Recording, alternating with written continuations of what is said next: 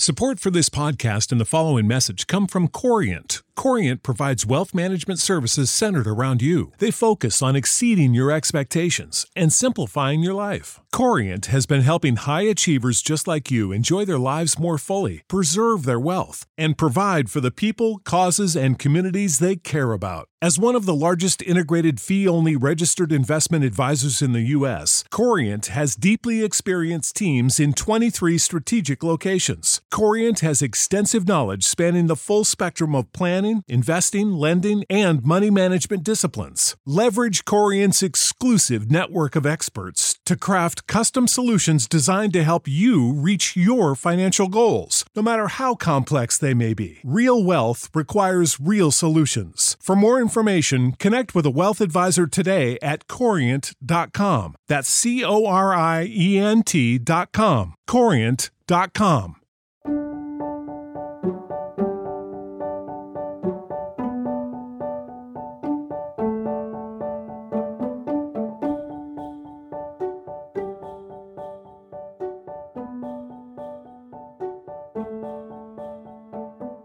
Hello everyone, welcome to Revived Devos.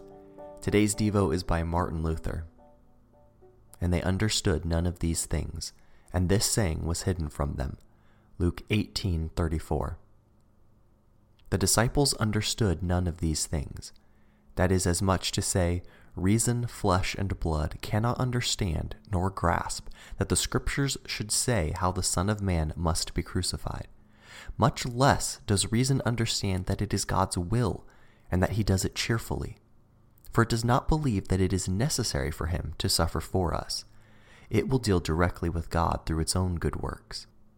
God must reveal it in their hearts by his Spirit, more than is proclaimed by words into their ears. Even those to whom the Spirit reveals it in their hearts believe it with difficulty and must struggle with it. Such a great and wonderful thing it is that the Son of Man died the death of the cross willingly and cheerfully to fulfill the Scriptures for our welfare. It is a mystery and remains a mystery. From this it follows how foolish they act who teach that the people should patiently bear their sufferings and death to atone for their sins and obtain grace, and pretend that if they suffer willingly all their sins will be forgiven them. Such persons only mislead the people, for they bury out of sight Christ and his death, upon whom our comfort is founded, and bring the people to a false confidence in their own suffering and death. This is the worst of all things a man can experience at the end of his life, and by it he is led directly into perdition. But learn to say, whose death? Whose patience? My death is nothing. Christ's suffering is my consolation. Upon it I rely for the forgiveness of my sins.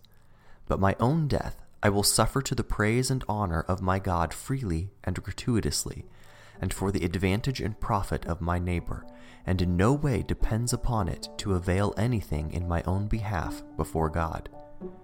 As Christ now offered himself for us, we should also follow the example of love, and offer ourselves for the welfare of our neighbor with all we have. We have spoken sufficiently on other occasions that Christ is to be preached in these two ways.